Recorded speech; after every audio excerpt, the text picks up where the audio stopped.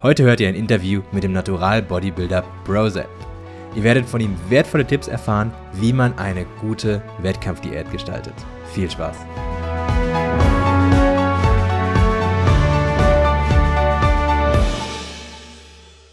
Herzlich willkommen zur 46. Episode des Alpha Progression Podcasts. Ich bin Benjamin, Personal Trainer und Ernährungsberater. Wenn ihr Fragen zur Optimierung eures Trainings oder eurer Ernährung habt oder kostenlose Trainingspläne mit Progressionsstrategie haben wollt, dann tretet gerne der Alpha Progression Facebook-Gruppe bei. Link dazu wie immer in den Shownotes. Seit langem gibt es jetzt endlich nochmal ein Interview auf unserem Alpha Progression Podcast. Und zwar mit keinem geringeren als dem lieben Sepp. Oder, ja, die meisten kennen ihn wahrscheinlich unter dem Namen Brosep. Der hat jetzt gerade letztes Wochenende den Sieg bei der Pro Division bei der GNBF abgesahnt. Oder, naja, also der Podcast kommt in 2 Wochen raus, also dann ungefähr vor 2 Wochen am Wochenende. Ich war live dabei, war in Siegen quasi direkt vor meiner Haustür. Natürlich war ich dann live dabei und kann sagen, dass es definitiv gerechtfertigt war, die Entscheidung. Also zumindest in meinen Augen. Und ich saß relativ weit vorne, also sah echt gut aus die Form. Sepp, vielen Dank, dass du dir die Zeit genommen hast. Freut mich wirklich, wirklich sehr.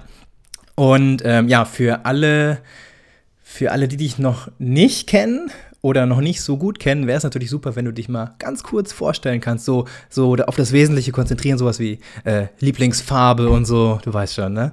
Das ist das Wichtigste halt, ne? Ja. Also, nicht Spaß. Also, mein gebürtiger Name, wen es interessiert, ist Sepper Bahadori oder einfach nur Sepp. Das ist für alle leichter. Die meisten werden mich wahrscheinlich unter Brosep kennen. Ich mache verschiedene Sachen im Internet. Also ich bin ein YouTuber sozusagen. Auf dem YouTube-Channel Brosep Fitness gibt es einiges zu dem Thema, wie der Name schon sagt, Fitness zu sehen. Sei es Vlogs, sei es Wissenscontent. Darüber hinaus gibt es noch einen Instagram-Channel, den ich fleißig betreibe. Ich studiere nebenbei auch noch Maschinenbau an der RWTH in Aachen. Bin 2014 das erste Mal Deutscher Meister geworden im Natural-Bodybuilding. Und ja, was gibt es noch zu sagen? Bin 25 Jahre alt. Ich glaube, das sind so die Kernelemente, die mich so ausmachen. Die Lieblingsfarbe? Meine Lieblingsfarbe, ich würde sagen, es ist tatsächlich klischeemäßig für einen Jungen blau. Ja, meine auch. Super. Wir laden nur Podcast-Gäste ein mit der besten Lieblingsfarbe, nämlich blau. Ja, cool. Das heißt, du bist jetzt, also wir müssen immer gucken, wann die Episode rauskommt. Die kommt übernächste Woche Montag raus. Das ist der 5. November. Wann hast du den nächsten Wettkampf und dann deinen großen Wettkampf? Nächste Woche schon. Ah, nächste Woche, okay. Das heißt, der ist dann schon geschehen. Nee, also der Hauptwettkampf ist am 10.11. Am 10.11., also in 5 Tagen. Wir sind jetzt im 5. November gerade. In 5 Tagen hast du deinen Hauptwettkampf. Genau, also wenn alles perfekt läuft, dann bin ich jetzt heute schon am Laden sozusagen. Das ist sehr schön, ja. Ja, so Haupttopic dieser Podcast-Episode soll definitiv Wettkampfvorbereitung sein. Das hatten wir so auf dem Podcast noch nicht gehabt. Also schon ein bisschen spezieller. Gehen wir am besten chronologisch vor, also spulen wir mal so ein bisschen zurück, sagen wir mal ein Vierteljahr oder ein halbes Jahr zurückspulen. Wie viel Gewicht hattest du zu verlieren für jetzt den ersten GNBF-Wettkampf? Und vor allen Dingen, woher wusstest du, wie viel Gewicht du verlieren musstest? Hast du das vom Spiegelbild oder von Fotos abhängig gemacht, die du dann verglichen hast mit vor 2 Jahren beim letzten Wettkampf? Oder wie hast du das gemacht? Ja.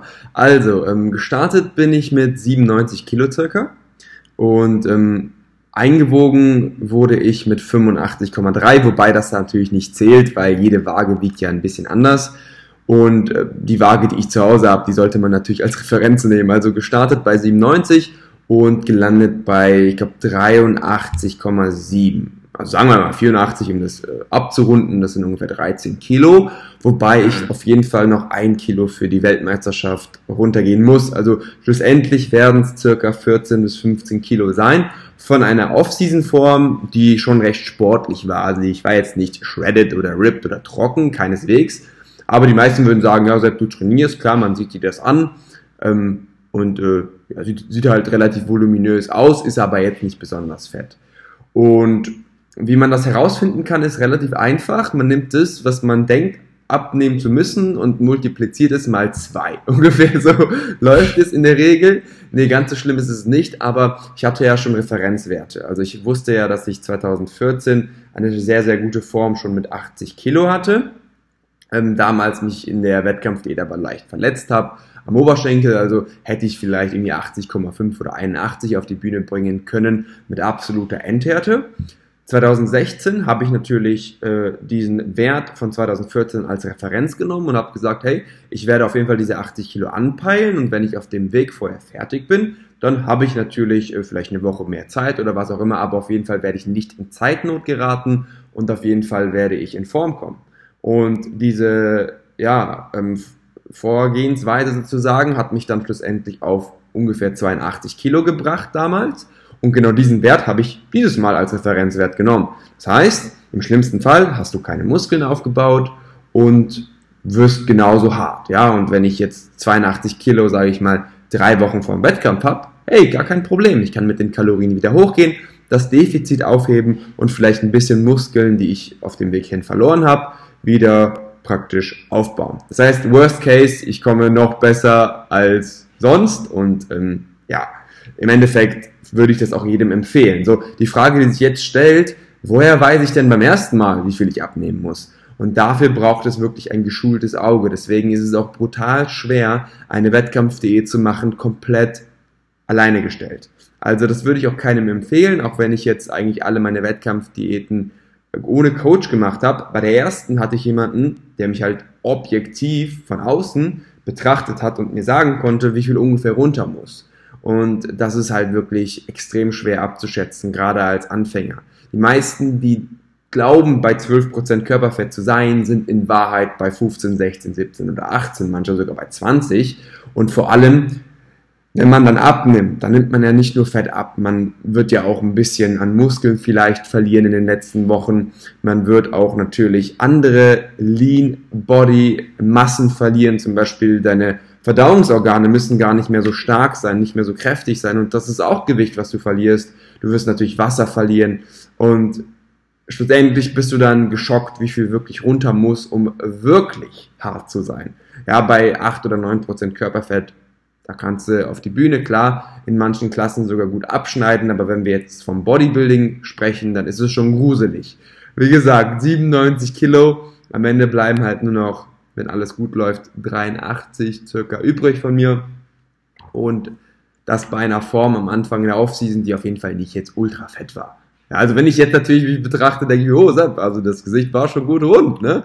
Aber so für ich sag mal Gym Pop, also General Population, Gen Pop meine ich natürlich, ist es natürlich so, dass es ist erschreckend, wie viel runter muss, ja. Das heißt, bei der zweiten Diät, das muss ja nicht unbedingt für einen Bodybuilding-Wettkampf oder für ein Fotoshooting oder sonst was, kann es ja auch sein.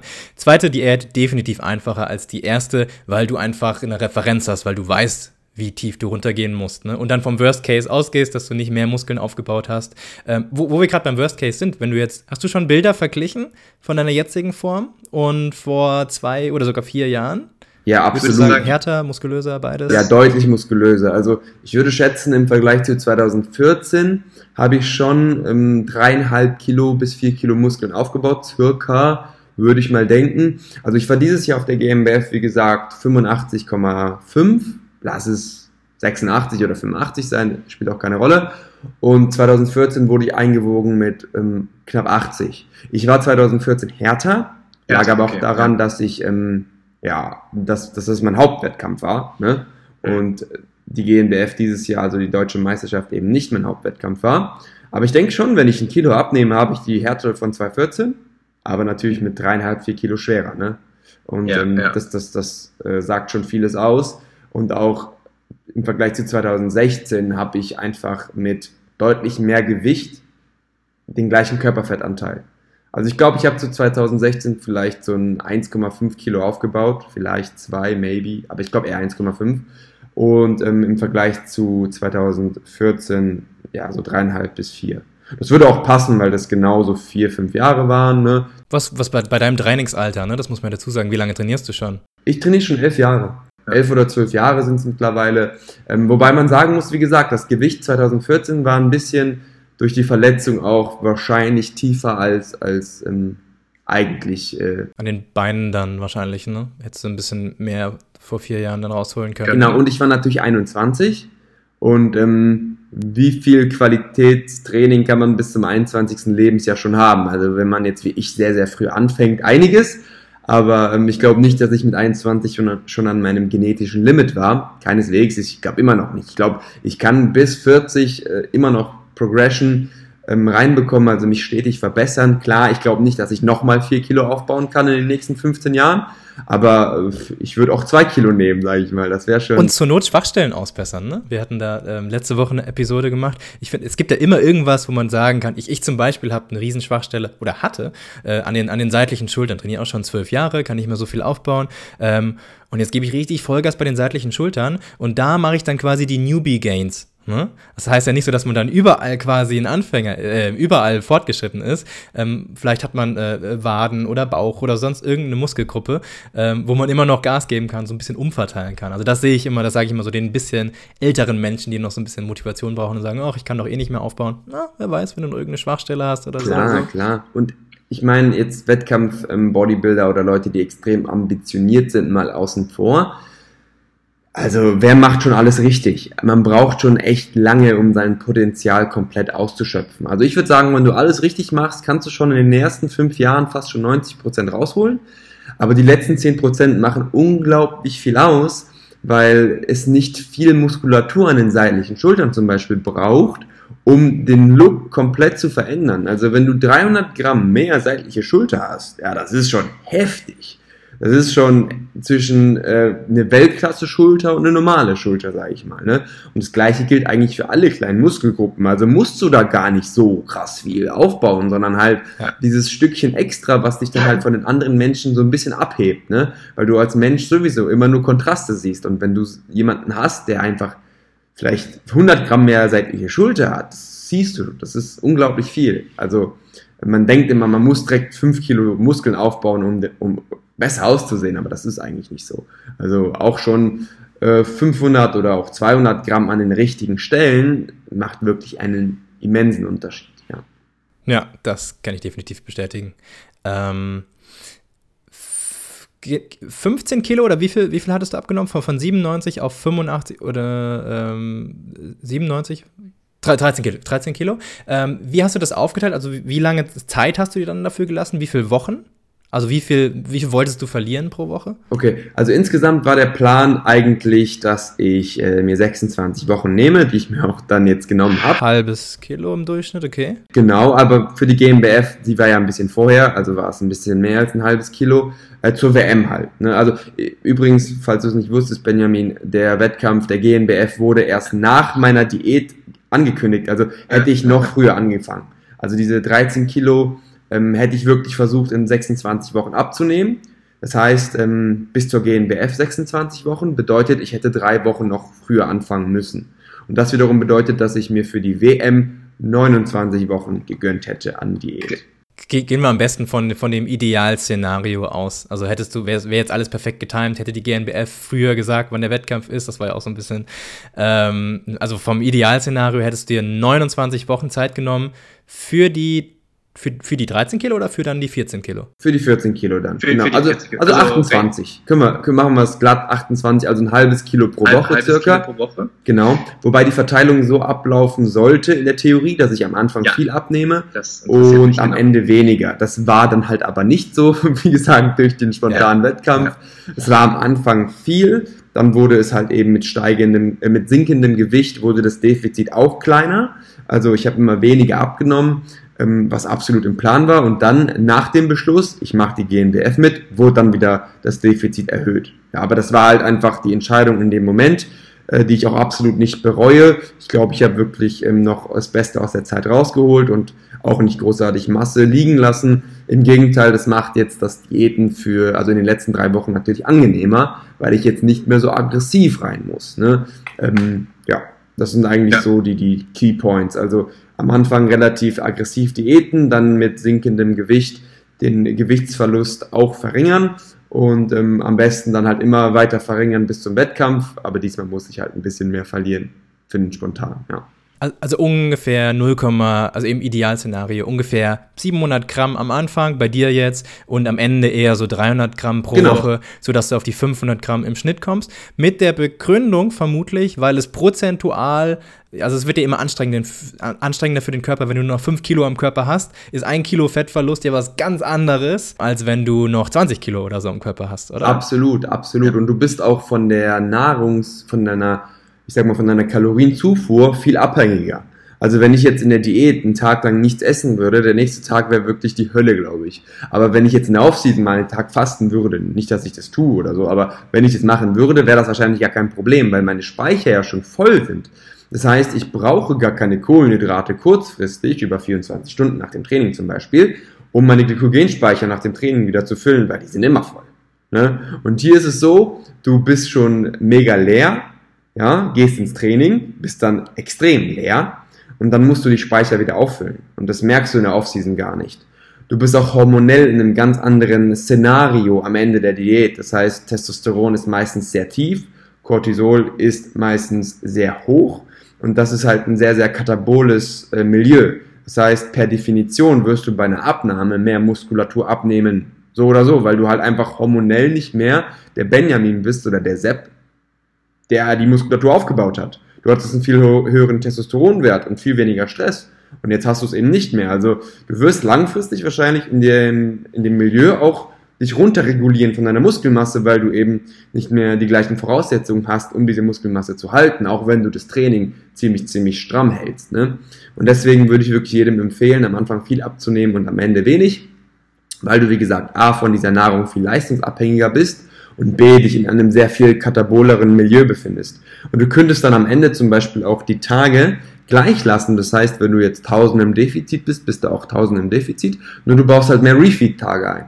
Oder hast so ein System, dass du sagst, ich habe 4 High Days, also 4 Tage, an denen ich irgendwie meinen Kalorienbedarf komplett decke. Das ist super für Diäthormone zum Beispiel, die erst ab 3 Tage wirklich checken, dass du was gegessen hast und dann 3 Tage praktisch in der Woche wieder hart ins Defizit gehst, um dann schlussendlich das wöchentliche Defizit auf den Wert zu bringen, den du halt benötigst. Ne? Das könnte man zum Beispiel auch als Ansatz. Wo wir gerade beim wöchentlichen Defizit sind, würde mich definitiv auch interessieren, wie du das Defizit dann aufteilst, bezüglich Diätpausen, Refeeds, kommen wir gleich noch zu. Aber erstmal so das große Ganze.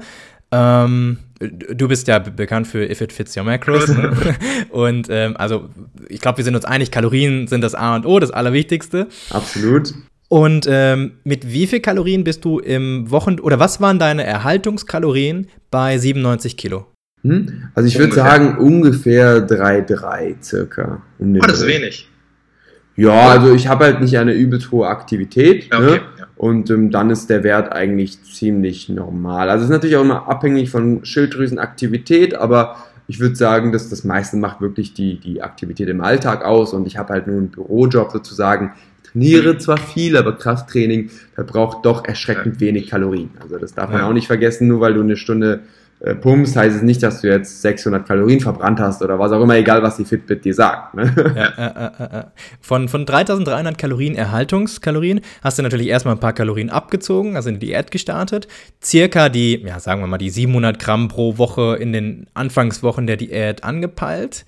Also 700, bist du runtergegangen auf, ich weiß nicht, man muss ja noch ein bisschen mehr abziehen meistens, Thermic Effect of Food und genau, das ist das Ding, darauf wollte ich hinaus. Ne? Also wenn du 3300 konsumierst, sind 330 davon ungefähr verpuffen.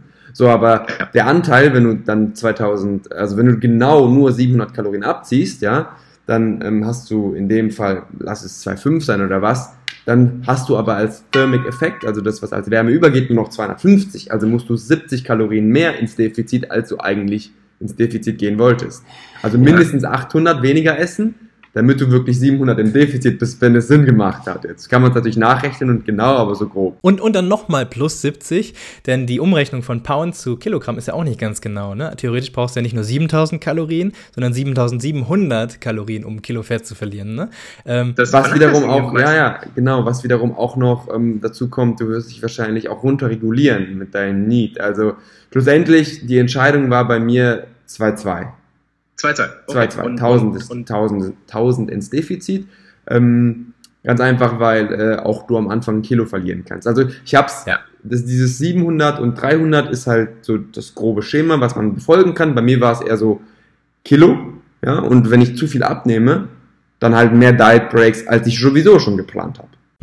Also mit 2,2 bist du am Anfang gestartet und jetzt, das finde ich ganz interessant und das unterscheidet sich ganz oft von Athlet zu Athlet, wie dann so die Dynamics aussehen, wie sich die Kalorien ändert, die man dann isst. Denn du sagst, also wir gehen jetzt wieder vom Idealszenario aus, so von wegen am Anfang viel Gewichtsverlust, am Ende weniger. Du hast mit 700 Gramm gestartet. Ich ignoriere mal die erste Woche, weil man da ja auch viel Wasser verliert. So ab der zweiten Woche circa 700 Gramm Fett verloren, hoffentlich nur Fett.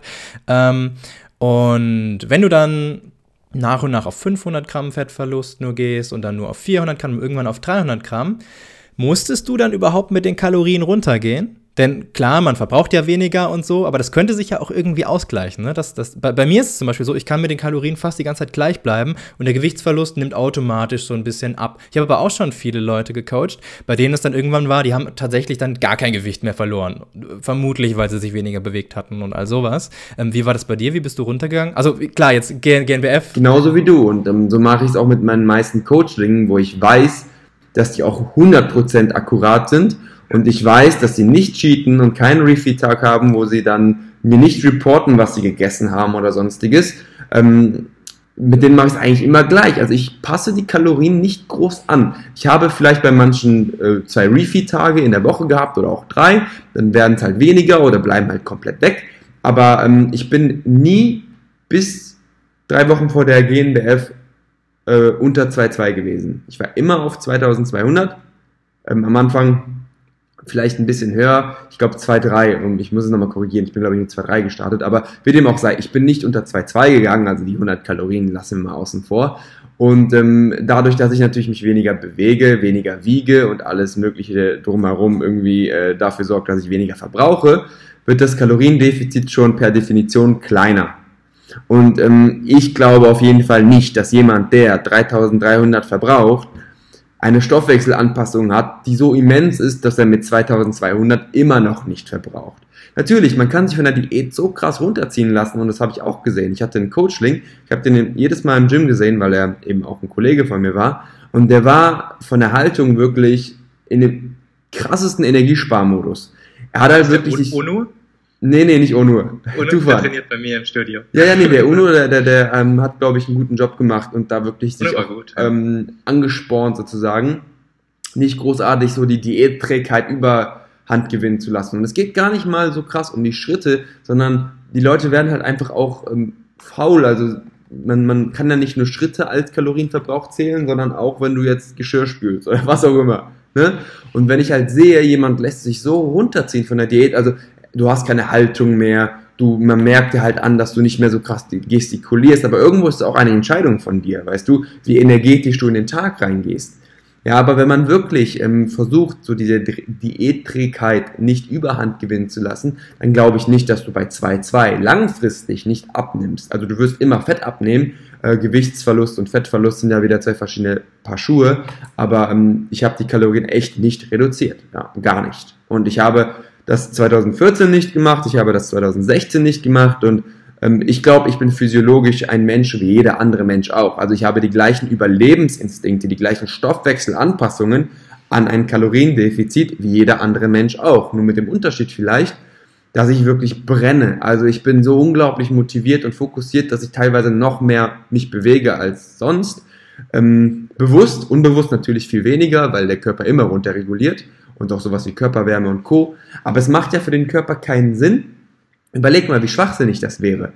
Er würde mit 3300 so viel Energie verschwenden, dass er kein Fett zulegt, aber könnte theoretisch noch auf 2000 Kalorien runterregulieren. Dann würde der Körper das schon initial machen, weil mehr Körperfett heißt eine höhere Versicherung, um zu überleben.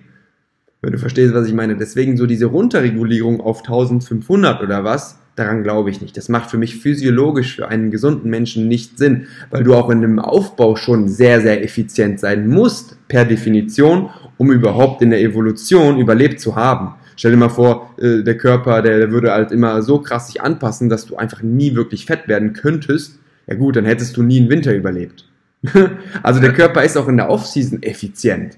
zwar noch nicht so effizient wie in der Diät, klar. Deswegen sagt man ja auch so 20%, 30% Stoffwechselanpassung ist möglich. Ja, aber dann lass die 2000 Kalorien, die du als Grundumsatz hast, lass sie 1,6 werden. Aber du hast ja noch diese ganze Aktivität, die on top kommt, ne? Und ja. Ich finde, das ist immer so, das ist eine super Ausrede halt, ne? Man kann dann sagen, ja, aber mein Stoffwechsel, oder jetzt mal weg vom Bodybuilding und hin zu dem ganzen Übergewichts- und Fettleibigkeitsthema. Es ist immer einfach zu sagen, ja, das sind die Gene. Ich habe einen schlechten Stoffwechsel. Das ist so die Opferrolle annehmen, so fies es auch klingt, aber es ist einfach so. Und zu sagen, die anderen sind schuld. Klar, ja. In der Hinsicht muss jeder Mensch auch wieder per Definition einen schlechten Stoffwechsel haben, weil Fetteinlagerung ist somit das Wichtigste.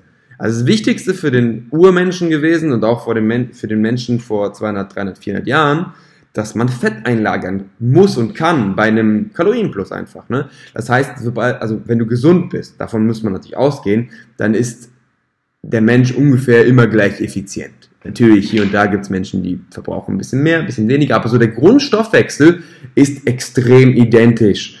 Liegt einfach daran, weil er schon sehr, sehr, sehr, sehr optimiert sein muss. Weil sonst hätten wir diese ganzen Dürre- und Ernteperioden, also Ernteausfallperioden gar nicht überlebt. Das heißt, die Menschen, die diese Fähigkeiten nicht hatten, die einen, ich sag mal, guten Stoffwechsel hatten, der so viel verbrennt, ja, die haben es eigentlich nicht geschafft. Voraussetzung, du bist gesund. Ne, weil es gibt immer Anomalien und heutzutage können sich diese Anomalien ja auch durchsetzen, weil wir keinen Nahrungsmittelmangel haben. Aber wenn du eine normale Schilddrüse hast, dann ist der Verbrauch eines Menschen sehr stark durch Geschlecht und Gewicht definierbar. Was würdest du sagen, sind dann wirklich Stoffwechselanpassungen? Jetzt mal ganz grob so eine Zahl rausgehauen von deinem Kalorienverbrauch. Wie viel Prozent weniger Kalorien verbrauchst du aufgrund einfach nur von Stoffwechselanpassung?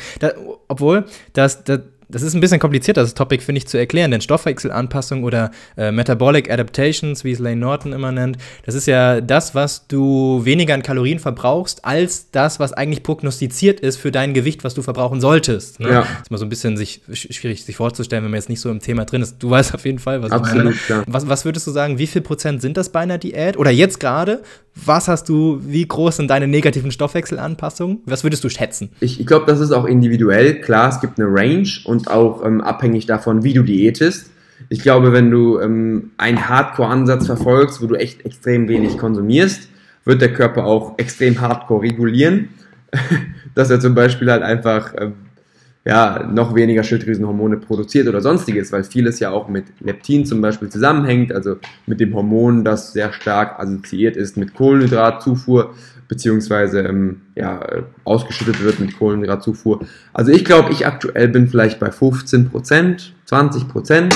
Ich glaube, wenn ich jetzt so einen Hardcore-Ansatz verfolgen würde, jetzt nochmal so richtig rein bei 5% Körperfett, hey, ich lasse alle Kohlenhydrate weg. Ich kann mir vorstellen, dass so 30% so das obere Limit ist. Das ist so was ja schon viel ist, ne? Was schon extrem viel ist. Ja. Also das wäre extrem viel. Sagen wir mal bei 1,8, wäre man dann irgendwo bei vielleicht 500 Kalorien, die man dann halt nach oben und unten, sage ich mal, runter und hoch schwanken kann.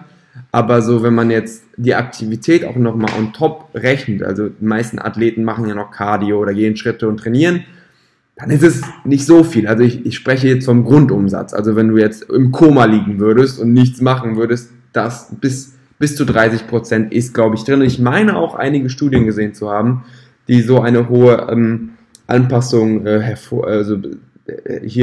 zeigen konnten, berichten konnten. Aber da bin ich mir nicht mehr sicher. Also ich habe mich mit dem Thema jetzt nicht so in letzter Zeit krass beschäftigt, dass ich genau die Zahlen kenne. Also ich weiß, dass es eine Stoffwechselanpassung gibt, was ja auch Sinn macht. Und ich würde sie bei den meisten Menschen in einer Diät nicht über 10 bis 15% schätzen, wenn sie bei mir jetzt nur in Anführungszeichen bei 15% ist, ja. Es gibt diese Biggest Loser-Studie, die ist so mit am bekanntesten bei dem Thema. Oder die Minnesota Starvation-Studie. Und da wurden schon große Anpassungen gezeigt. Obwohl war sehr extrem, das muss man dazu sagen. Das war krasser als eine Bodybuilding-Wettkampf, was die da. Ich meine, die Leute sind wirklich richtig verhungert. Und die hatten keine Muskelmasse, das kommt noch dazu. Genau. Also vom Körperfettanteil würde ich sagen, dass die auch nicht viel tiefer waren als ich jetzt. Also wahrscheinlich genauso. Genau, aber die sahen schrecklich aus. Genau, die hatten ja auch eine Male Nutrition wahrscheinlich. Also die haben ja Die haben ja nicht die Mikronährstoffe bekommen, die ich bekommen habe. Die haben bestimmt nicht genug Magnesium zum Beispiel bekommen oder sonstiges. Und dann wiederum, wenn du natürlich ungesund wirst, dann ist die Stoffwechselanpassung, denke ich, auch nochmal höher. Kennst du die Zahlen, die man da hatte? Ich weiß es gerade nicht mehr auswendig, aber ich meine, das war schon, wie du gesagt hast, bis zu 30% tatsächlich sogar. Den war am Ende dann natürlich auch total kalt. Wie ist das bei dir? Ist dir kalt? Ich hab dich in deinem Vlog mit dem Heizöfchen gesehen. Ja. Aber mir ist tendenziell immer kalt, auch in der Offseason. Also ich kann mich erinnern, ich war jetzt vor gut einem Jahr in New York, im Oktober oder was, wir hatten 20 Grad und ich hatte so eisige Hände. Also ich habe so oder so echt Probleme mit der Kälte. Kann sein, ja. Ich glaube schon. Also nicht so schlimm. Also ich kenne einige Leute, die in der Wettkampfdiät beim Aufstehen umkippen, also wirklich umkippen, wenn sie nicht aufpassen. Da habe ich schon jetzt einige Stories von gehört, dass Leute wirklich so niedrigen Blutdruck haben. Bei mir nicht so schlimm, aber irgendwie habe ich immer kalte Hände gefühlt. Ab 20 Grad wird es bei mir schon... Ja, aber aktuell ist schon kalt, muss ich sagen. Kälter als sonst, klar. Ja. Um nochmal auf die Kalorien zurückzukommen, du sagst, du hast eigentlich nichts geändert. Gut, also im Idealfall, ne? Wäre die GNBF jetzt nicht dazwischen gekommen. Du hast von Refeeds gesprochen. Also ein Refeed ist ja an einem Tag, wo man auf Erhaltungskalorien oder leicht drüber isst. Waren das deine Diätpausen oder hast du auch mal eine einwöchige Diätpause gemacht oder sogar noch länger? Wie hast du das gemacht? Also ich halte von Refeeds erstmal nicht viel. Also Refeeds dienen vielleicht im Idealfall dazu, dass du eine Einheit hast, die gut ist danach und dass du eine mentale Pause hast. So, wenn du das benötigst und wenn du die nächste Einheit zum Beispiel unbedingt performen musst oder willst oder was auch immer, dann machen für mich Refeeds, geplante Refeeds, absolut Sinn. Wenn du es nicht hast und wenn du denkst, hey, dadurch werde ich mehr Fett verlieren oder dadurch, weiß ich nicht, keine Ahnung, wird meine Diätanpassung, das heißt die Stoffwechselanpassung, von denen wir die ganze Zeit reden, nicht so stark ausfallen, dann bist du auf jeden Fall, glaube ich, nicht auf dem richtigen Pfad, denn ein Tag reicht nicht aus für den Körper. Also du kannst halt, wie gesagt, Glykogenspeicher füllen und Co., supi, aber es reicht eben nicht aus. Warum ich trotzdem mit meinen Klienten zum Beispiel Refeeds mache, liegt einfach daran, dass ich gerne aggressiv diäte und lieber mehr verliere in der Woche und das dann mit einem Refeed-Tag gegenreguliere. Aber das ist praktisch geschuldet, weil ich auf jeden Fall sicher sein will, dass die gut in der Zeit liegen. Also ich verschreibe meistens ein höheres Defizit und im Idealfall nehmen sie halt perfekt ab und denken mir, hey, das höhere Defizit war gerechtfertigt. Und im schlimmsten Fall sage ich, okay, hör mal zu, wir haben jetzt zu viel abgenommen, lass einen Refeed Day einbauen, weil du wahrscheinlich auch leerer bist mit den Glykogenspeichern und die Wochenbilanz schlussendlich wieder entscheidend ist. Aber ich mache den Refeed nicht des Refeeds willen, sondern weil ich zu schnell abnehme zum Beispiel und dann gegenreguliere. Aber ich unterscheide ganz stark Refeeds von Diet Breaks. Diet Breaks sind praktisch Refeeds mit mehr als 3 Tagen, sage ich mal. Ne? Die wiederum können dafür sorgen, wenn man es klug und richtig macht, dass man 0 Fett zulegt, aber halt diese Diätanpassungen rückgängig machen kann. Eventuell auch Muskeln aufbauen in der Zeit, who knows? Also man hat wirklich in der Zeit viel weniger Stress, das habe ich auch an mir gemerkt, ich konnte wieder richtig gut schlafen zum Beispiel, weil ich in der Diät immer so ein bisschen Schlafprobleme bekomme. Das allgemeine Wohlbefinden, der allgemeine Stress wurde extrem gesenkt, das heißt der Katabolismus wurde natürlich damit auch eventuell gesenkt, ne? Und die Glykogenspeicher sind auch für mehr als eine Einheit, sage ich mal, wieder voll.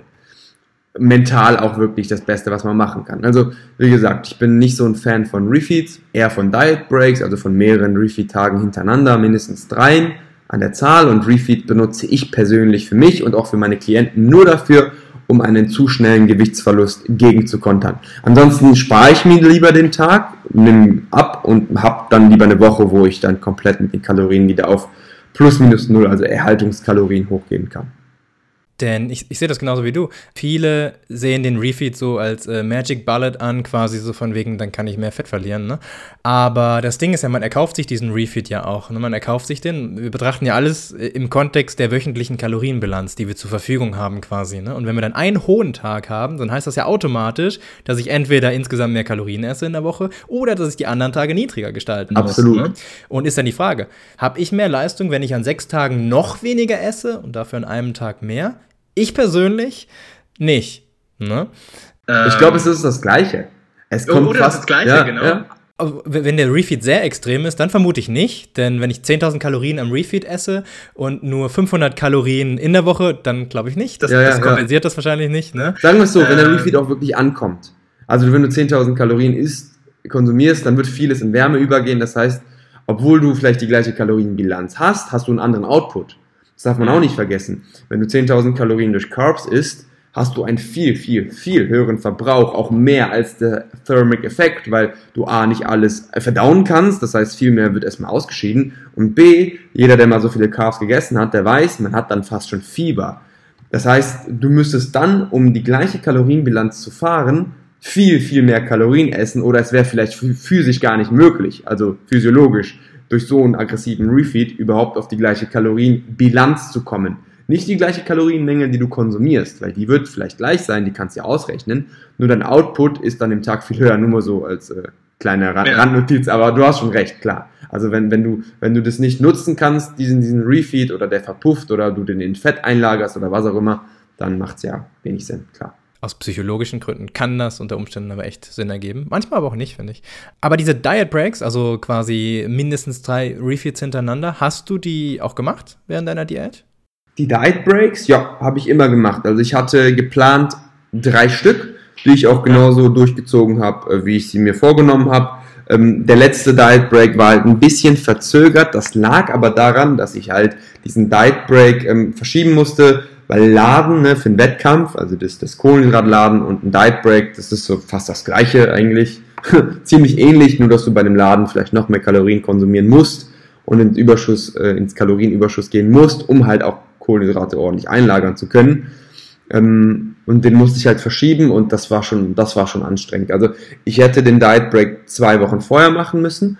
Immer wenn ich einen Diet Break mache ich auch einen Deload. Also ich habe eine Phase, wo ich wirklich weniger trainiere, weniger Volumen mache, sei es eben entweder weniger ins Gym gehe, also das wäre eine Möglichkeit, tue ich aber nicht, oder weniger Wiederholungen mache oder was auch immer, oder weniger Gewicht. Auf jeden Fall wird die wöchentliche Arbeit, die wird reduziert im Fitnessstudio. Und die 2 Sachen, also dieser Diet Break und der Deload, hätten eigentlich vor 2,5 bis 3 Wochen vor der GNBF stattfinden müssen, konnten aber nicht. Ja, also habe ich das Training natürlich durchgezogen und habe den Diet Break und den Deload dann als Peak Week genommen sozusagen. Ja. Wo wir gerade beim Training sind, hast du irgendetwas geändert bei deinem Training, als du in die Wettkampfdiät gegangen bist, oder hast du alles gleich gelassen? Ich hatte ein wirklich asozial hohes Volumen, muss ich sagen, in der Offseason. Also richtig hoch, wenn man sich das jetzt mal vergleicht mit diesen üblichen Science-Empfehlungen, war ich ziemlich weit rechts, wenn man eine Glockenkurve, sage ich mal, betrachten würde. Hast du dich an die neue Studie gerichtet hast du mitbekommen mit 40 bis 50 Sätze, dass das immer noch zu mehr Muskelaufbau führt als weniger? Wobei ich das sehr kritisch sehe, also langfristig gegen kurzfristig, und auch noch natürlich, was ist mit der Gelenksbelastung, was ist mit der allgemeinen Muskulatur, wenn man jetzt wirklich den ganzen Körper wirklich mit so einem hohen Volumen trainiert, weißt du? Also es ist das eine, wenn du jetzt eine Muskulatur oder mehrere Muskelgruppen so hoch trainierst, aber wenn du als Bodybuilder auf die Bühne gehst, dann darfst du ja auch an der Achillessehne nicht zu wenig Muskeln haben, wenn du verstehst, was ich meine. Und das dann über mehrere Monate, was ist der Effekt auf die nächsten Einheiten, auf die Einheiten in einem Jahr oder in einem Monat, weißt du? Das eine ist, in einer Periode maximal Muskeln aufzubauen, das andere ist, wirklich über mehrere Monate maximal Muskeln aufzubauen. Das sind 2 verschiedene Sachen. Aber um auf deine Frage zurückzukommen, ich habe das Training eigentlich kaum angepasst. Also ich habe das Volumen leicht reduziert, ganz einfach, weil ich nicht so schnell immer wieder ins Overreaching gehen wollte. Kurz für alle, die es nicht wissen. Overreaching ist halt so eine Phase, wo man eben das Training nicht mehr wirklich verkraftet, ganz grob erklärt. Und in der Offseason mache ich das so, dass ich nach 4 Wochen eigentlich ins Overreaching komme. Das heißt, ich mache ein Volumen, was ich nach 4 Wochen nicht verkrafte. Da ich in der Diät nicht ins Overreaching kommen will, so schnell, Thema für einen anderen Podcast wahrscheinlich, musste ich das Volumen natürlich reduzieren. Aber ich habe es nur so weit reduziert, dass ich, wie gesagt, meinen Zyklus länger machen kann, bevor ich ins Overreaching komme. Also tendenziell war das schon ein auch extrem hohes Volumen, weil ich der Meinung bin, dass du dich immer langfristig an den Stress anpasst, an den Trainingsstress. So, es kann sein, dass du kurzfristig, wenn du das Volumen reduzierst, deine Kraft sogar besser halten kannst, weil du weniger erschöpft bist, aber nicht, weil du besser Muskeln hältst.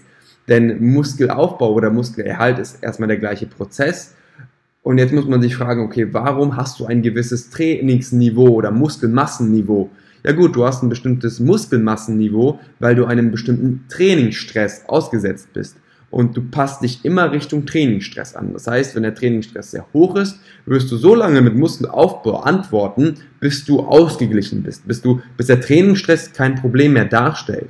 Die meisten Leute, die science-based, sage ich mal, trainieren, reduzieren das Volumen sehr stark in der Diät. Was passiert? Der Trainingsstress reduziert sich. Was passiert in der ersten Woche? Du kannst sehr gut Kraft halten, weil du nicht mehr so viel Erschöpfung akkumulierst.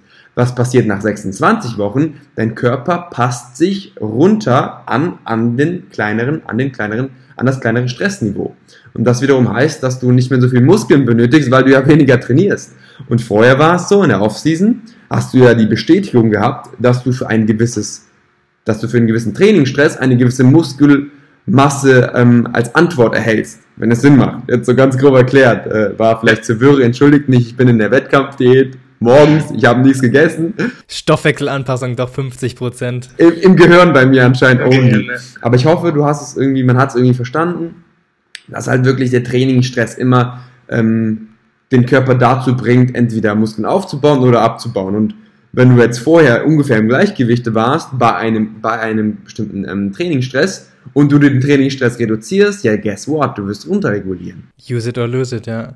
Kennst du diese Aussage von vielen, auch in der Science-Based Community, von wegen, du kannst 1/3 des Volumens machen und du wirst immer noch Muskeln erhalten? Kommt dir das bekannt vor? Absolut, das wurde mir auch immer vorgevorgeworfen, weil Lyle McDonald, also ich liebe den Typen eigentlich so, das ist halt eigentlich so die Koryphäe, hat das immer früher gesagt und es hat für mich nie Sinn gemacht. Also 2014 und auch 2016 in meinen Wettkampfdiäten wurde mir immer von den gleichen Leuten erzählt, Sepp, reduzier das Volumen, du machst unnötig viel, du verlierst mehr. Und ich habe immer gesagt, Leute, das macht für mich keinen Sinn. Ich mache das Volumen, passe mich an das Volumen an mit einer gewissen Muskelmasse und jetzt soll ich das Volumen reduzieren. Und Volumen ist und bleibt der wichtigste Faktor. Nicht der einzige, aber der wichtigste.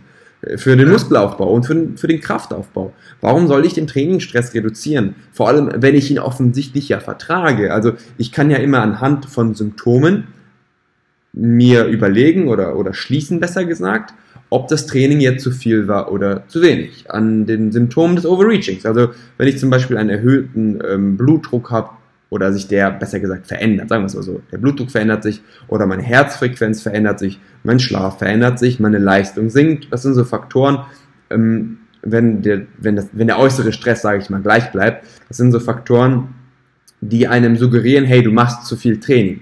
Aber wenn ich das Volumen nur leicht reduziere und ich kann 8 Wochen durchtrainieren, ohne diese Symptome zu spüren, dann ist das Volumen absolut gerechtfertigt. Also vielleicht mache ich sogar zu wenig, wenn ich nach 8 bis 10 Wochen auch in der Diät nicht leichte Symptome verspüre, wenn ich mir sowieso diese Diet Breaks nehmen kann, plus Deload. Also das ist halt auch immer die Frage, nimmst du dir diese Deload-Zeiten? Wenn nicht, dann musst du das Volumen noch weiter reduzieren, weil du einfach, wenn du im Overreaching bist, keine Wahl hast. Was hast du für eine Wahl? Du kannst weniger schlafen, deine Performance geht runter, du hast Probleme mit deiner Herzfrequenz und alles, also alles Symptome, die für mehr Stress, also vermehrten Stress sprechen. Und wenn du das 12 Wochen vorm Wettkampf hast, was willst du machen? Du musst deloaden, weil du ja immer die Sachen schlechter machst. Und jetzt ist halt die Frage, so ein Hardcore-Deload, den du dann auch benötigst, plus Kaloriendefizit, ich weiß nicht. Dann doch lieber einen Diet Break machen. Und wir sind, glaube ich, voll vom Thema abgekommen. Aber so das Grobe, da haben wir, glaube ich, besprochen. Da will ich gleich nochmal drauf eingehen mit Deloads und Diet Breaks, die Kombination. Aber nochmal eine Sache bezüglich Lyle McDonald. Ich finde das ist ein klasse Kerl, wenn er über die Ernährung redet. Aber wenn er mit Training anfängt, er bezieht sich bei dieser 30%, bei dieser 1/3-Geschichte, bezieht er sich auf eine Studie, bei dem das zwar funktioniert hat, die Leute haben keine Muskeln verloren, als sie nur 1/3 des Volumens gemacht haben, aber die waren nicht im Defizit. Genau. Die waren auf Erhaltungskalorien. Das ist was ganz anderes. Ja, Du frierst jetzt gerade, du bist müde, du hast kein Fett mehr und also das ist eine Riesenbedrohung für den Körper. Und warum sollte der Körper dann stell dir mal vor, 1/3 des Volumens, du trainierst jetzt 6 Mal in der Woche wahrscheinlich, das sind 2 Einheiten in der Woche. Ja. 2 Einheiten. Ja. Kannst du damit deine Muskelmasse All erhalten? gains lost, Benjamin. Vor allem ist auch das Trainingsniveau entscheidend. Schau mal, die meisten Menschen brauchen gar kein Trainingsvolumen, um ihre Muskulatur zu erhalten. Da reicht die Schwerkraft. Weißt du? Also die machen ja vorher auch nichts und machen dann praktisch auch nichts und erhalten Muskelmasse. Je fortgeschrittener du bist, desto mehr musst du halt eben auch wirklich Anabolismus induzieren, also wirklich trainieren und alles tun, Proteine essen und alles, damit du halt eben Muskeln aufbaust, weil der Muskelabbau auch viel höher ist, ne? Kann man auch nicht vergessen, je fortgeschrittener du bist, je tiefer dein Körperfettanteil, desto höher ist der Katabolismus und den kannst du nur kontern, indem du mehr Anabolismus hast. Gut, was bringt Anabolismus? Proteine, keinen Mikronährstoffmangel zu haben und Training, ne? Also kurzfristig nicht, aber langfristig eben. Und das ist auch der Grund, warum du, wenn du einen Deload machst, sagen wir mal eine Woche reduziertes Volumen, dass du da das Risiko zu groß ansiehst, auch während dieser Phase im bedrohlichen Kaloriendefizit zu sein, weil da der Körper eben auch die kleinen Kaloriechen in den Muskeln rausziehen könnte. Absolut, also ich könnte auch einen Grund finden, warum das nicht so ist, weil du hast ja einen extrem hohen angehäuften Trainingsstress. Der geht ja nicht von heute auf morgen weg, wenn du deloadest. Das heißt, du bist in einem Zustand, wo du schon sehr stark vom Training gestresst bist. Bedeutet, wenn du deloadest, hast du ja nicht direkt diesen Stress abgebaut in den ersten Tagen. Das bedeutet auch wiederum, dass du keine Muskeln verlierst, weil du ja diesen angehäuften Stress erstmal über mehrere Tage erstmal abbauen musst. Es ist eigentlich ein Sicherheitsmechanismus, finde ich. Also, wenn du, angenommen, keine Zeit hast und overreached bist, mach trotzdem einen Deload. Trotz Kaloriendefizit, absolut. Ich sehe da auch kein großes Problem, aber ich finde es halt nicht 100% optimal, ne? Weil du, wie gesagt, du hast ja diesen Stress. Viele denken mal Muskelstress als wirklich einzelnen Stress. Also mein Bizeps hat jetzt einen Stress und nur der Bizeps hat einen Stress. Aber es geht eher darum, dass du komplett von dem Körper in einer Situation bist, in der du eben extrem viel Trainingsstress angehäuft hast, auch Muskelstress angehäuft hast. Und da wird dich auch ein Deload nicht, sage ich mal, in eine Situation bringen, dass der Körper denkt, hey, ich brauche die Muskeln ja nicht mehr. Du bist ja immer noch von der Erschöpfung sehr hoch. Und eine hohe Erschöpfung heißt ja für den Körper auch irgendwo, hey, ich brauche irgendwo auch die Muskeln, ne? Das heißt, ich würde trotzdem jedem empfehlen, auch wenn du keine Zeit hast und overreached bist, in einer Diät zu deloaden. Ich finde es dennoch optimaler, wenn du zumindest in den letzten Tagen des Deloades ein paar Refeed-Tage hast oder meinetwegen einen ganzen Diet-Break. Das finde ich noch besser. Aber angenommen, du hast gar keine Zeit, mach trotzdem einen Deload. Angenommen, du hast nur 3 Tage Zeit, dann nutze die letzten 3 Deload-Tage. Mach trotzdem einen Deload und genau. Defizit oder Erhaltung? Wenn du nur 3 Tage hast, dann würde ich am Anfang halt das Defizit beibehalten. Und wenn der Trainingsstress halt leicht abnimmt, in den letzten 3 Tagen vielleicht nochmal hochgehen mit den Kalorien auf Erhaltung, weil dann hast du nur 3 Tage verloren, ja. Genau. Aber du hast ja noch diesen ganzen Trainingsstress und Reiz und alles von den letzten Einheiten noch, die ja auch Muskeln erhalten. Ne? Das darf man ja auch nicht vergessen. Was schätzt du, wie lange das noch wirkt? Wie lange noch die Nachwirkung ist der letzten harten Trainingswoche? Ungefähr. Kommt wahrscheinlich darauf an, wie stark du overreached bist. Ne, es ist halt individuell, aber ich denke 2 oder 3 Tage auf jeden Fall. Also safe. Safe. Und da ich der Meinung bin, dass es fast sogar eine Woche halten wird, kannst du auch diesen Deload machen in einer Diät, klar. Aber wie gesagt, also man wird dazu auch wenig Studien finden, weil natürlich die Ausgangslage der einzelnen Person extrem entscheidend ist. Wie stark bist du overreached und wie kann man das überhaupt quantifizieren? Also es gibt keine Skala, es gibt keinen Blutwert, der Overreaching heißt, den ich nehmen kann und sage, hey, nimm vor dem Deload den Blutwert und lass ihn vom Doktor testen und der sagt dir, du bist Overreaching 3 von 10 oder 7 von 10 oder 10 von 10 und je nachdem hast du so und so viele Tage, bis du halt eben keinen Trainingsstress mehr hast, keinen Muskelreiz mehr und verlierst dann Muskulatur. Ain't gonna happen. Das heißt, es ist immer so ein leichtes Abwägen und wenn man halt einen Diet Break macht, ist man auf jeden Fall auf der sicheren Seite. Ansonsten 2, 3 Refeed-Tage am Ende des Deloads, um nochmal praktisch auch vielleicht Mentalkraft zu tanken und notfalls halt komplett Deload. Ja. Das ist sowieso immer das Problem mit diesen Trainingsstudien. Find mal 50 Bodybuilder, die genau das machen, was der Studienleiter sagt. Ne? Von wegen, so, ihr trainiert jetzt nur 2-mal in der Woche für euren ersten Wettkampf, wofür ihr total brennt und unbedingt gewinnen wollt und ihr trainiert jetzt 6-mal in der Woche oder so. Ja, findet man sowas, ne? Oder ja, vor allem, es fängt ja auch schon an mit dem passenden Volumen. Da werden halt alle mit dem gleichen Trainingsplan zugedonnert, aber der eine hat viel längere Unterarme als der andere und macht einfach viel mehr Volumen, obwohl er die gleiche Wiederholungsanzahl macht in einer Einheit. Also wenn du jetzt 20 Zentimeter längere Unterarme hast, dann ist der Weg beim Bankdrücken ja viel höher. Bedeutet, deine Muskulatur wird erstmal stärker gestretcht und B, muss einen längeren Weg zurücklegen. Das bedeutet wiederum, dass das Volumen bei dir ja ganz, ganz, ganz anders ankommt.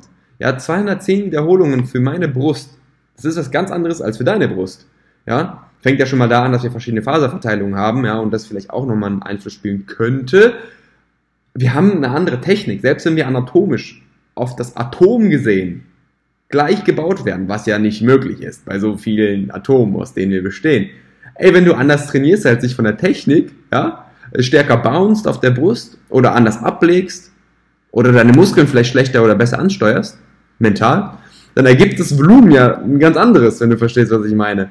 Und deswegen gibt es auch Leute, die auf Training so schlecht ansprechen in manchen Studien. Das liegt nicht daran, dass sie genetisch gesehen nicht auf Training ansprechen, sondern einfach, dass sie dadurch, dass sie vielleicht psychisch oder auch physisch von der Masse sich unterscheiden, ein anderes Training benötigen. Entweder viel mehr Volumen, entweder viel weniger Volumen, auch vielleicht mehr Zeit brauchen, um überhaupt eine Anpassung an das Training vorzunehmen. Da wären wir wieder bei Epigenetik, aber das ist auch wieder ein Thema für einen ganz anderen Podcast. Aber schlussendlich, diese Anpassung des Körpers mit Muskulatur an Training, die muss auch jeder Mensch haben. Genauso wie diese Anpassung, Fetteinlagerung, solange man gesund ist. Ja. Aber ja, da... Und genetischen Faktoren sind natürlich sowieso nicht zu vernachlässigen, denn wie war das? Wir haben irgendwie 99% der gleichen Gene wie ein Gorilla oder sowas. Ja. 99%, ganz schön viel, ne? Ganz schön Aber viel. wir sind keine Gorilla. Absolut, klar. Das wird von Veganern ja häufig verwendet. Und was isst der? Nur Fleisch. Nur Fleisch. nur Tut Fleisch. der ja gar nicht. So viele Insekten. Stimmt, der isst auch klein. Genau, und letztens habe ich mitbekommen, dass die auch kleine Affen essen oder sowas. Kleine Affen essen die. Ich glaube, kann auch sein, dass das einfach nur so ein Clickbait-Titel war und ich war drauf eingefallen. Das wäre mir jetzt neu. Aber ich weiß, dass sie auf jeden Fall einiges an Protein konsumieren. Also die konsumieren, hat mir mal einer mal ausgerechnet, ich weiß es nicht, ob das stimmt, aber die konsumieren, glaube ich, 300 bis 400 Gramm Protein am Tag. Also das ist schon viel. Für jemanden, der nicht... aber schon hauptsächlich dann durch Pflanzen, denn die Insekten ja, sind aber auch nebensächlich. Dann, 50% oder keine Ahnung durch Insekten. Also keine Ahnung, ich weiß nicht. Bei den Mengen, also die essen ja so viele Pflanzen und da wird auch viel Ameise und sonstiges auf den Dingern sein und die sind ja auch hoch proteinreich, aber hey, diese Werte, die ich jetzt gerade genannt habe, absolut Bro-Science, die hatten mir irgendwer geschrieben, glaube ich. Wenn es nicht stimmt, dann stimmt es nicht, das ist jetzt einfach nur aus dem Blauen heraus. Was lernen die Leute jetzt hier? Gorilla essen Schimpansen und essen 500 Gramm Eiweiß und in Wahrheit sind es nur 100 oder was? Die letzten 5 Minuten schneiden wir raus. Nein, Quatsch, hier wird nichts rausgeschnitten. Ja, was ich hier noch auf meinem kleinen Notizfall stehen habe zum Training, bist du schwächer geworden? Ja. Eigentlich im Training? Klar. Das bist du? Absolut. Einfach nur, weil du weniger Wasser im Schultergelenk hast? Oder ja, man wiegt ja auch auch weniger. Also schau mal, wenn du vorher, ich sag mal, bei 3300 Kalorien und 15 Kilo mehr Masse, auch Muskelmasse ein bisschen mehr, eine gewisse Leistung gebracht hast, nennen wir sie mal X, dann kannst du ja nicht, wenn du vorher wirklich an deiner Grenze trainiert hast, das Gleiche leisten. Weil du wiegst ja weniger und du isst ja weniger. Ne? Das heißt, unabhängig von diesen ganzen Faktoren wie, du hast eine höhere Range of Motion, also dein Bewegungsradius ist plötzlich höher, weil du beim Bankdrücken nicht mehr so viel Speck an der Brust hast. Ne? Unabhängig von solchen Faktoren ist es einfach unmöglich, sage ich mal, wenn du, angenommen, du hast wirklich vorher hart trainiert, die Kraft zu halten, wenn du wirklich sehr, sehr viel abnimmst und du fortgeschritten bist. Ne? Wenn du die Kraft halten kannst, dann heißt es eigentlich, dass du vorher vielleicht nicht an deine Grenze trainiert hast oder schlechter trainiert hast, wenn du jetzt dein Training gewechselt hast und jetzt plötzlich deine Muskeln halten kannst oder irgendein anderer Faktor vorher nicht gestimmt hat. Ne? Oder du halt ein Anfänger bist oder noch nicht so fortgeschritten, weil dann kannst du natürlich auch Progression erzielen, während du abnimmst, weil du einfach extrem viel Anabolismus noch induzieren kannst, also sehr viel Muskeln aufbauen kannst. Und die Diät, klar, da hast du auch natürlich immer viel Muskelabbau, aber du konterst es mit noch mehr Aufbau und dann geht's halt wieder. Mhm, ja. Aber ansonsten hast du wirklich nichts geändert? Du machst immer noch 6-mal in der Woche Oberkörper, Unterkörper, Oberkörper, Unterkörper, Oberkörper, Unterkörper? Das war eigentlich nie 6-mal.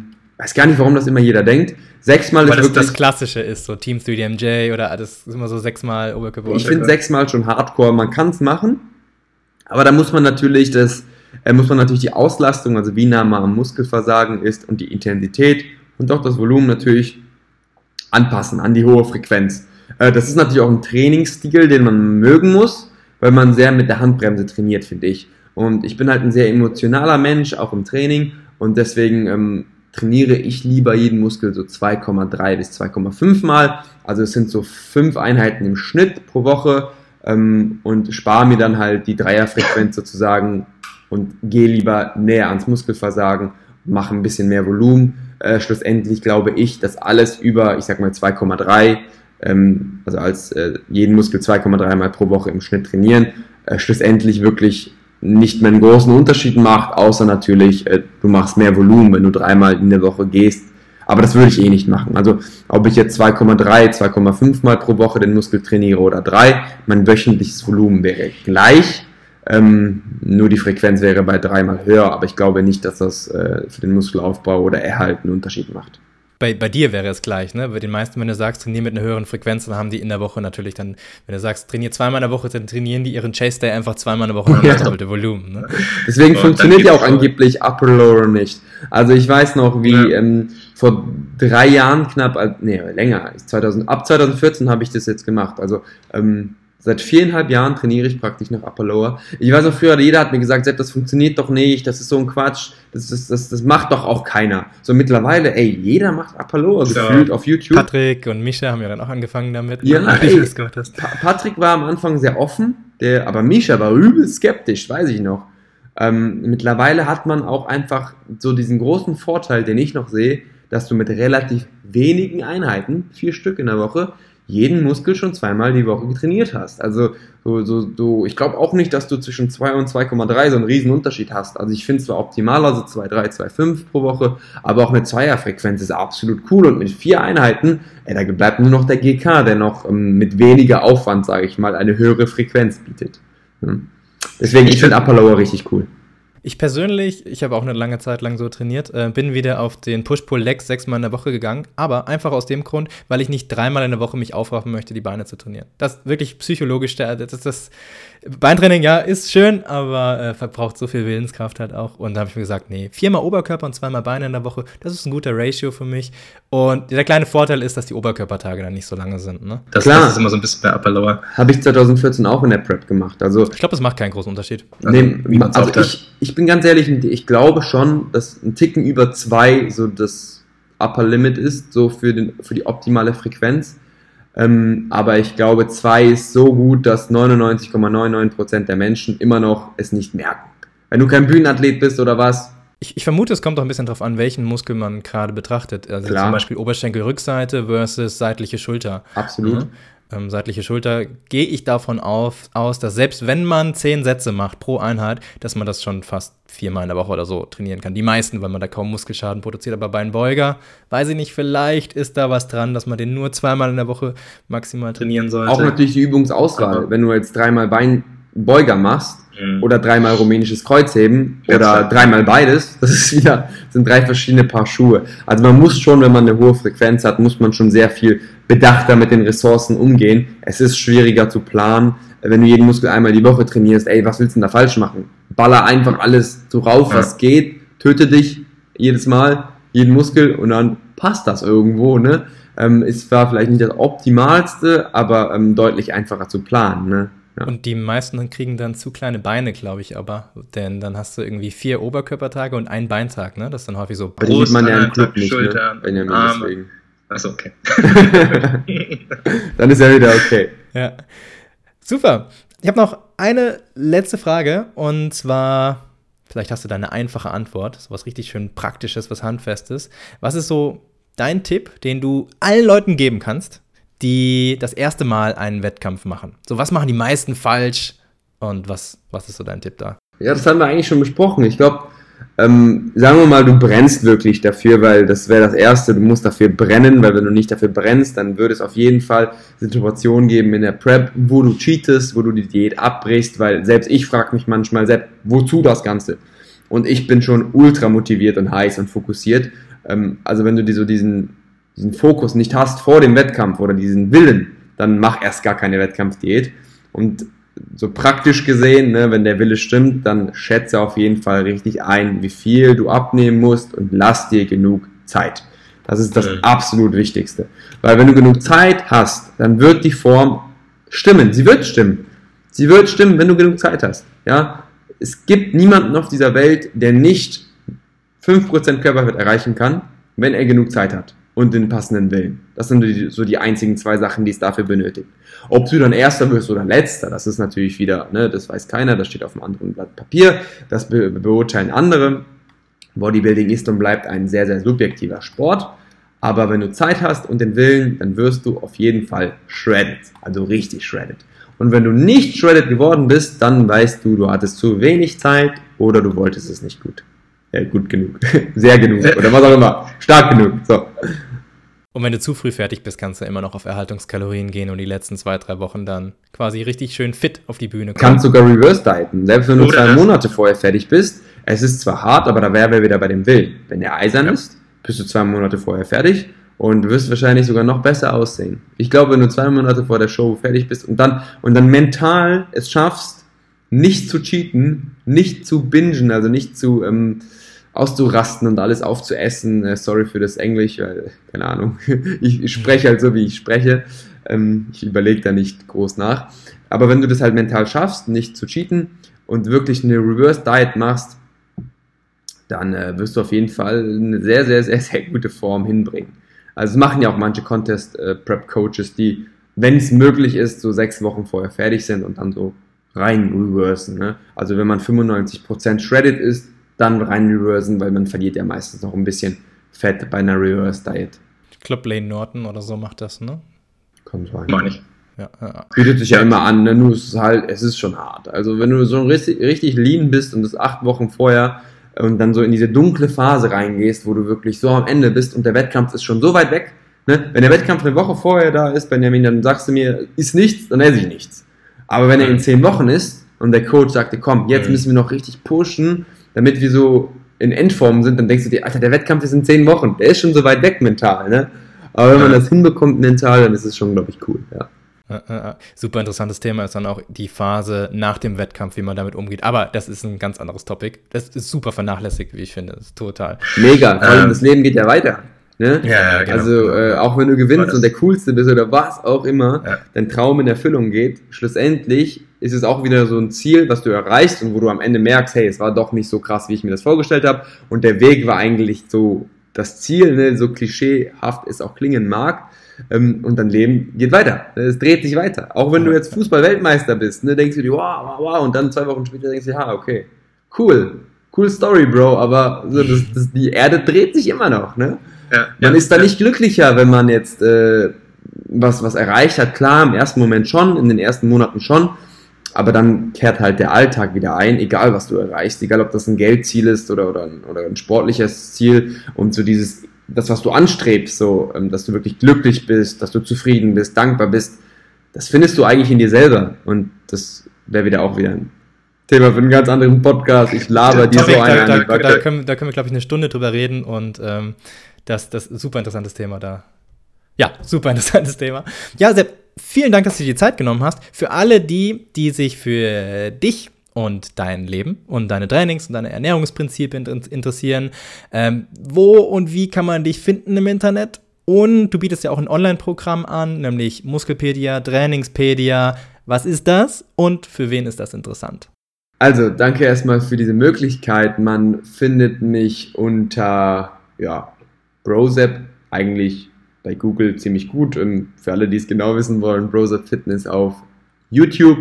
Und Bro-SEP also Brosep auf Instagram. Und wie du es richtig angesprochen hast, habe ich jetzt so ein neues kleines Baby auf dem Markt, mein Trainings-E-Book, also für alle, die wirklich richtig intensiv in diese Thematik einsteigen wollen, Trainingslehre, würde ich das Trainingspedia absolut empfehlen, ganz egal ob Anfänger oder Profi, weil wirklich von A bis Z alles besprochen wird. Wenn ihr Bock habt, könnt ihr mal da reinschnuppern. Das ist wie gesagt mein kleines Masterpiece, so bin ich auch ein bisschen stolz drauf, trainingspedia.de. Und ansonsten will ich mich auf jeden Fall bei dir bedanken, Benjamin. Vielen Dank für deine Zeit, für die Möglichkeit, hier überhaupt sprechen zu dürfen. Ich weiß das sehr zu schätzen. Und auch an alle Zuschauer, die jetzt gut 1 Stunde und, wie viel haben wir? 25 Minuten uns ausgehalten haben, 20 Minuten uns ausgehalten haben. Also vielen Dank für eure Aufmerksamkeit. Ich danke dir und gerne. Bis zum nächsten Mal oder so. Ich wünsche dir noch einen wunderschönen Tag. Gerne, danke dir auch. Das war das heutige Interview mit Brosep. Wir hoffen, es hat euch gefallen. Wenn ihr jemanden kennt, der sich auch für das Thema Natural-Bodybuilding interessiert, dann teilt ihm oder ihr doch einfach diese Podcast-Episode über WhatsApp, Facebook oder Instagram. Hat euch die Episode gefallen? Dann gebt dem Alpha Progression Podcast eine 5-Sterne-Bewertung auf iTunes. Das dauert gar nicht lange und sorgt dafür, dass der Podcast in den iTunes-Charts weiter oben eingestuft wird. So können noch viel mehr Menschen von den Informationen des Podcasts profitieren. Vielen, vielen Dank dafür. Tretet außerdem gerne der Alpha Progression Facebook-Gruppe bei. Dort bekommt ihr Antworten auf all eure Fragen zur Ernährung und zum Training. Link zur Gruppe wie immer in den Shownotes. Bis zum nächsten Mal.